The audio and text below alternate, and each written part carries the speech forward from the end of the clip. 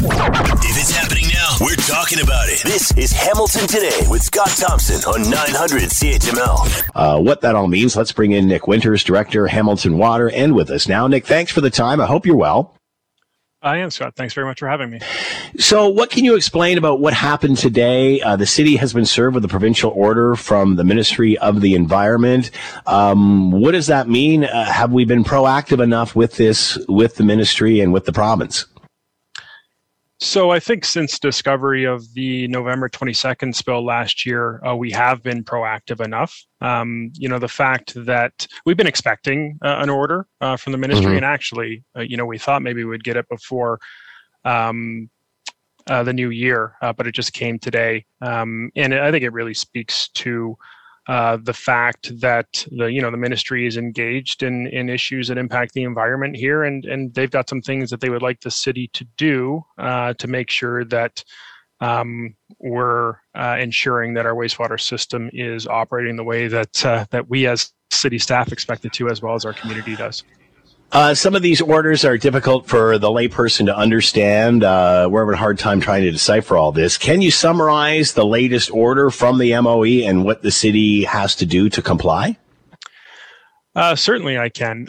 It speaks to a couple different things. One, the ministry is looking for us to make some enhancements to a sampling program that we have in place. This is sampling stormwater and surface water, looking for evidence of any impacts from city infrastructure, such as our wastewater system. So they're looking for us to identify new locations to sample that may identify whether or not there's some of these cross-connected sewers present.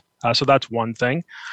They are looking for us to complete an evaluation of some different inspection methods for the sewer system to determine whether or not there's more of these cross-connected sewers out there as well. So there's a couple different ways to do that, and based on my interpretation after initial review, they would like us to compare and contrast those different methods and identify pros, cons, costs, timelines, things like that, and then report back to them on those details, as well as what we as the utility operators think is the best way to move forward.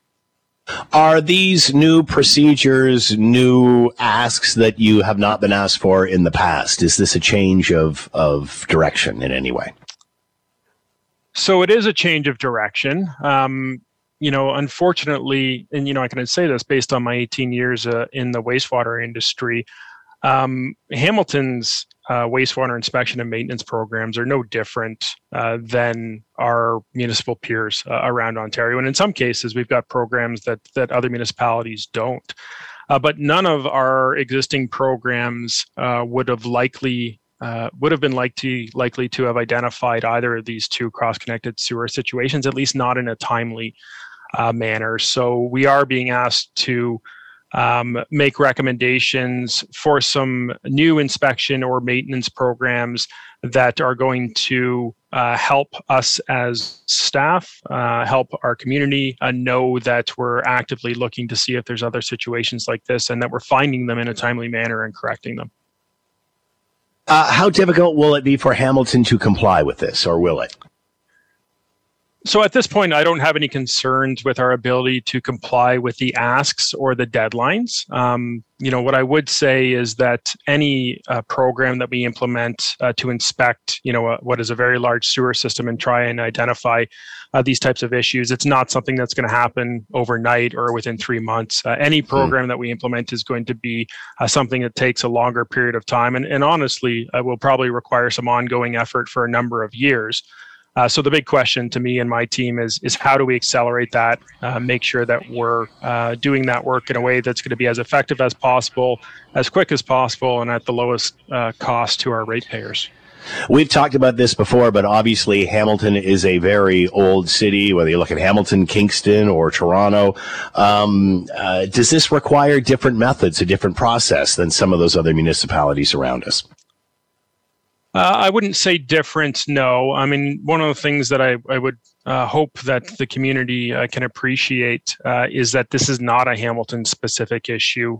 These types of cross-connected sewers do occur in any sewer system, particularly older combined sewer systems. And we did have programs in place, as do other municipalities, to look for this type of situation. But clearly we need to make some improvements to those existing programs to do a better job in some of the oldest areas of our sewer system. So what are the next immediate steps, Nick? So we're going to get together as a team tomorrow and start to formulate our plans to comply with these requirements and the deadlines. We will be bringing a report to the city's Public Works Committee on February the 13th, so we can talk to City Council about the ministry order, what it means, the implications, what we've started to do in order to comply with those deadlines, and then what the next steps look like even after that. Nick Winters with us, Director, Hamilton Water, talking about sewage situations and how we rectify this moving forward in the city of Hamilton. Nick, thank you for the time. Good luck. Be well. Thank you very much, Scott. You too. Thanks for listening to the Hamilton Today podcast. You can listen to the show live weekday afternoons from 3 to 6 on 900 CHML and online at 900CHML.com.